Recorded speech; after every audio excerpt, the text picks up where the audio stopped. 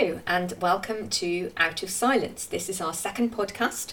I'm Kate McLaughlin, Professor of English Literature at the University of Oxford, and I'm joined by Alex Harris, who's Professor of English Literature at the University of Birmingham. Hello, Alex.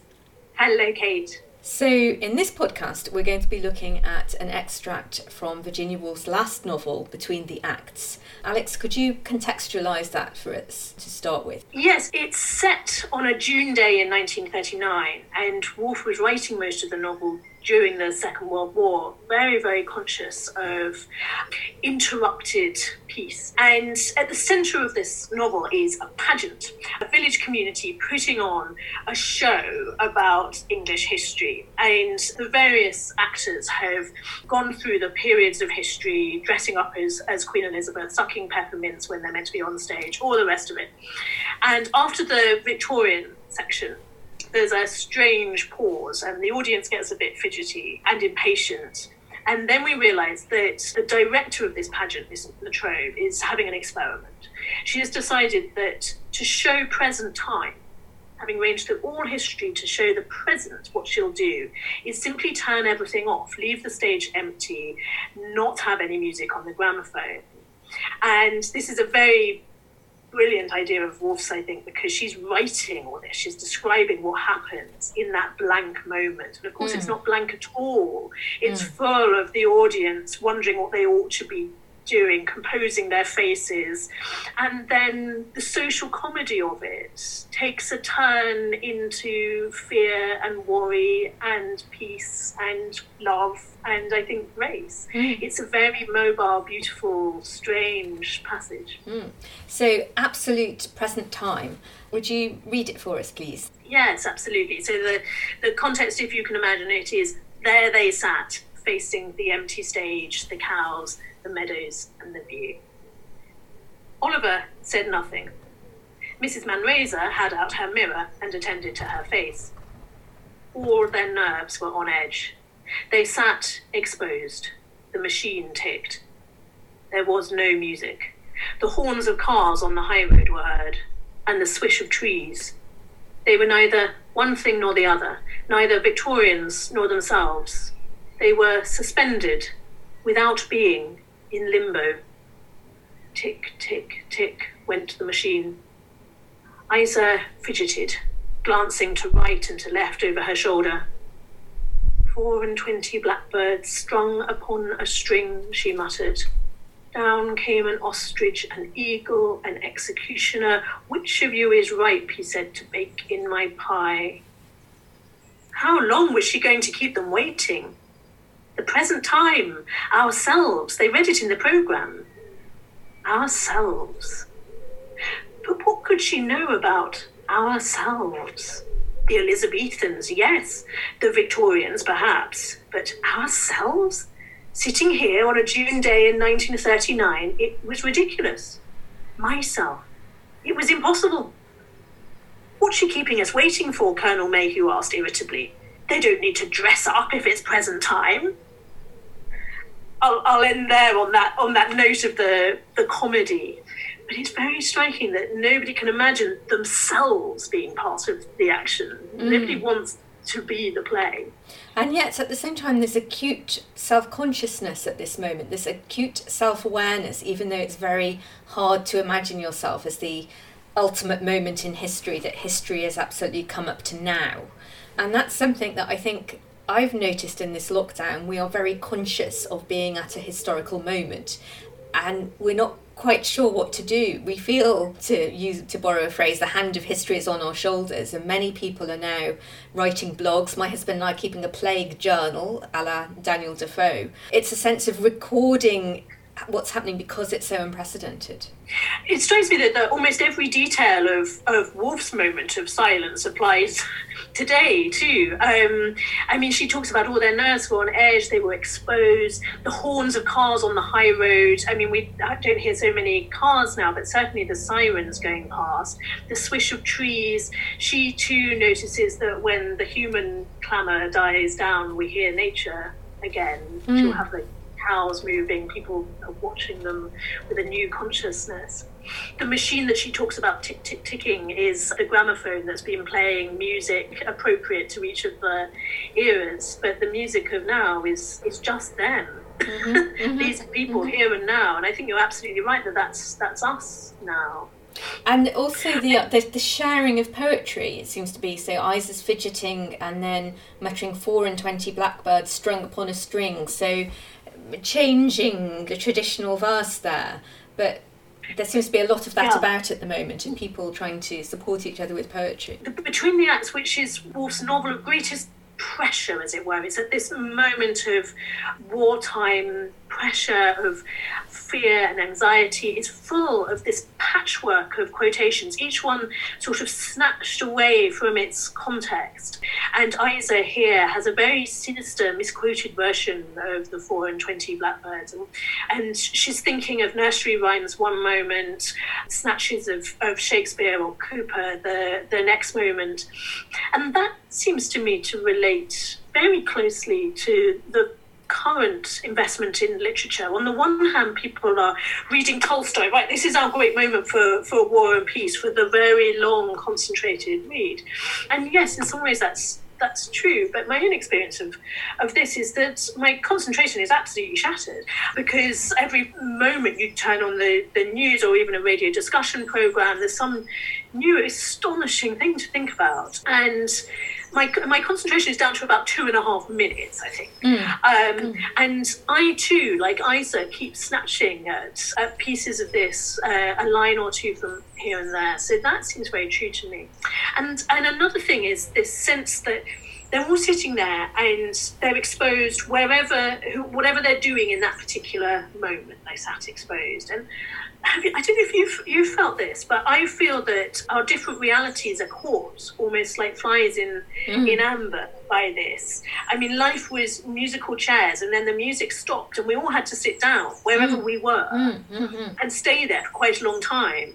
And certainly here I am in my Oxford house, and I would normally be leading so many different lives. I'd be going to my office, I'd be seeing lots of people, but no, here I am. This is the version of my life that is being kept here. And stock still, as if the wind changed. Here we are. This takes me back again to the idea of self-consciousness and being very aware of where you've ended up when the music stopped, and life has somehow become at once diminished into our own houses, but also enlarged because we're so aware.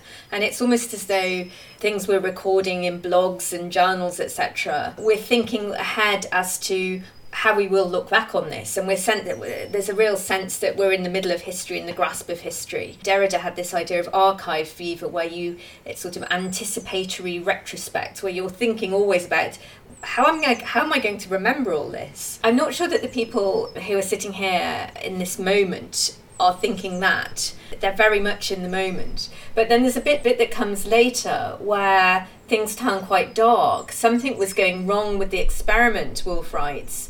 Reality too strong, she muttered, Miss La Trobe. Curse them. She felt everything they felt. Audiences were the devil. Oh, to write a play without an audience, the play. But here she was, fronting her audience. But she had nothing. She had forbidden music. Grating her fingers in the bark, she damned the audience. Panic seized her.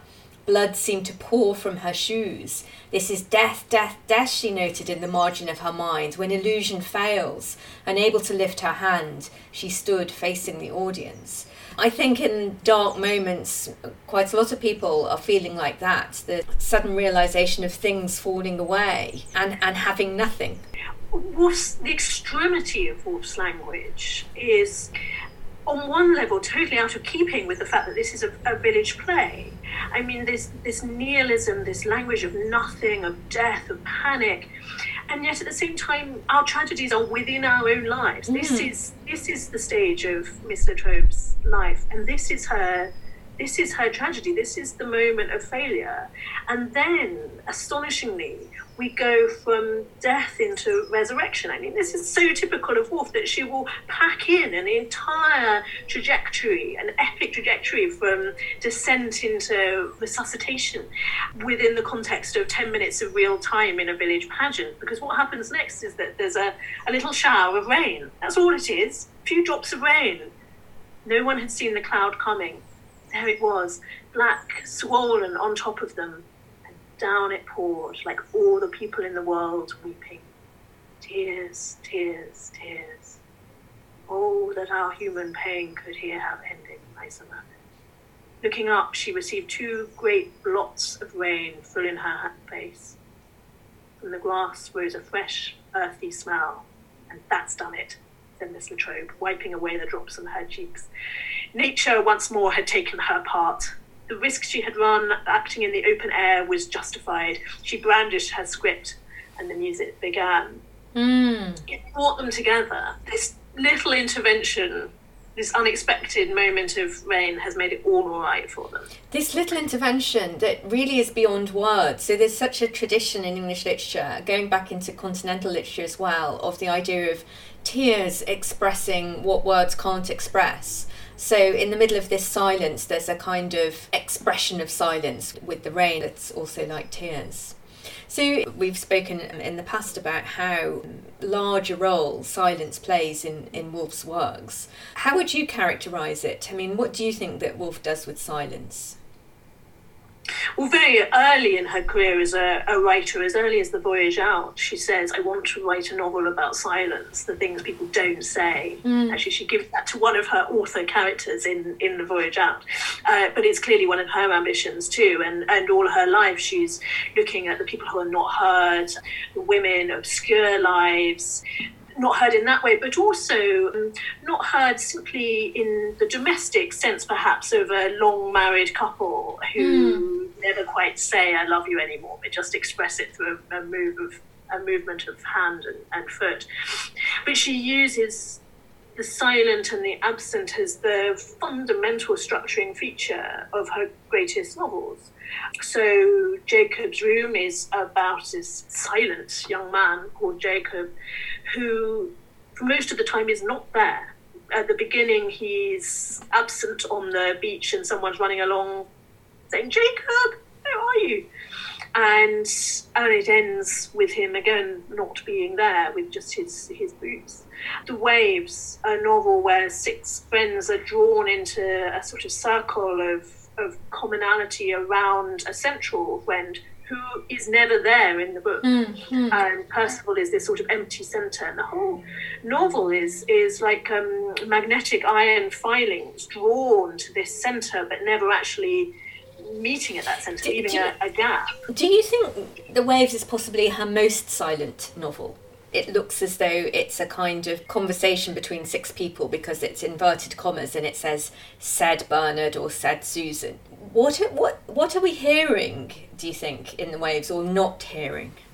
Such an interesting question, because it could all be said aloud. And in fact, The Waves is a terrific book to read out loud. And she was thinking very much about how poetry and play and novel could come together.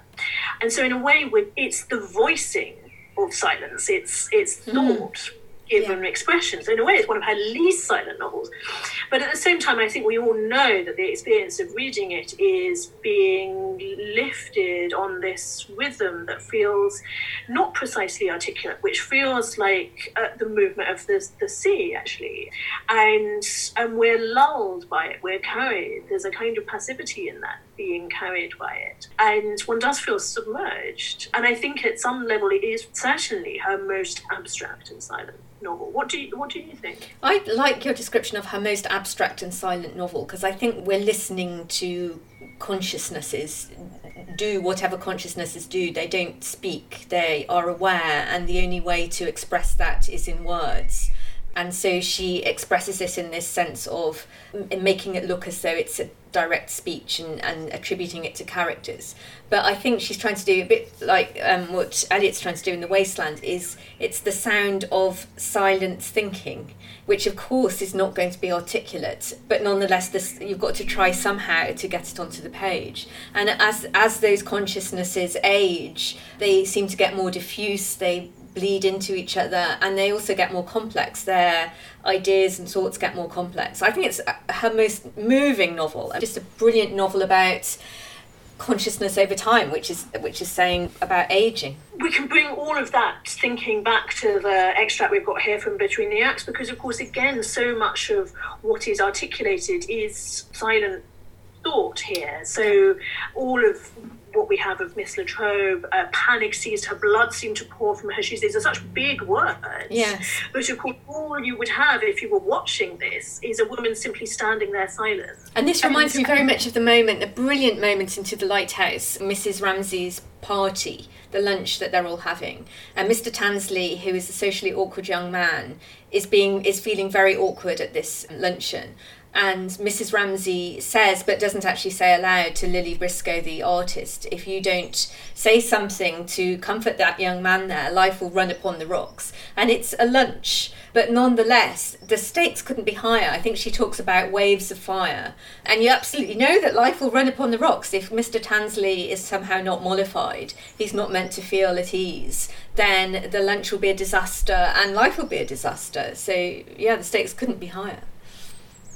All the time she's playing with scale in that way. Is it just a lunch party, or indeed is life and death involved here? And is this just a shower, or is it the tears of all humanity? And we all know that we're probably feeling somewhere in between those things, but that our whole mobile emotional selves do allow for it to be both. And especially now, when we are feeling so self-aware, and what I said earlier about the sense of our lives have become diminished but also exaggerated, and all our gestures seem significant somehow. We're very much aware of that at the moment. And if we characterise this piece of Between the Acts as about boredom and silliness and tragedy, that would also characterise this time, I think, which is full of being bored at home, of wondering quite how time works. We know, how long can it take? And it's full of social comedy as we try to find our ways through the new reality. And it's also full of moments of existential realisation of just what this means, the great shower, and possibly the sense of a fresh smell rising from the grass after the shower. And for some of us, waiting to be told what to do, and for others, telling other people what to do, whether, you're in the government or you're the local person who's decided we're all going to get together and help each other. There's very much a sense of waiting to be given our parts. It takes us back to the previous podcast when we talked about Shakespeare's sonnet about the imperfect actor, or the unperfect actor. And here we are having to learn these scripts rather quickly and not really knowing whether we're going to get our words right. So on that note, I think we will end our second podcast. Alex, thank you very much, and we'll look forward to welcoming you next time, when I think we're going to talk about D.H. Lawrence. See you then.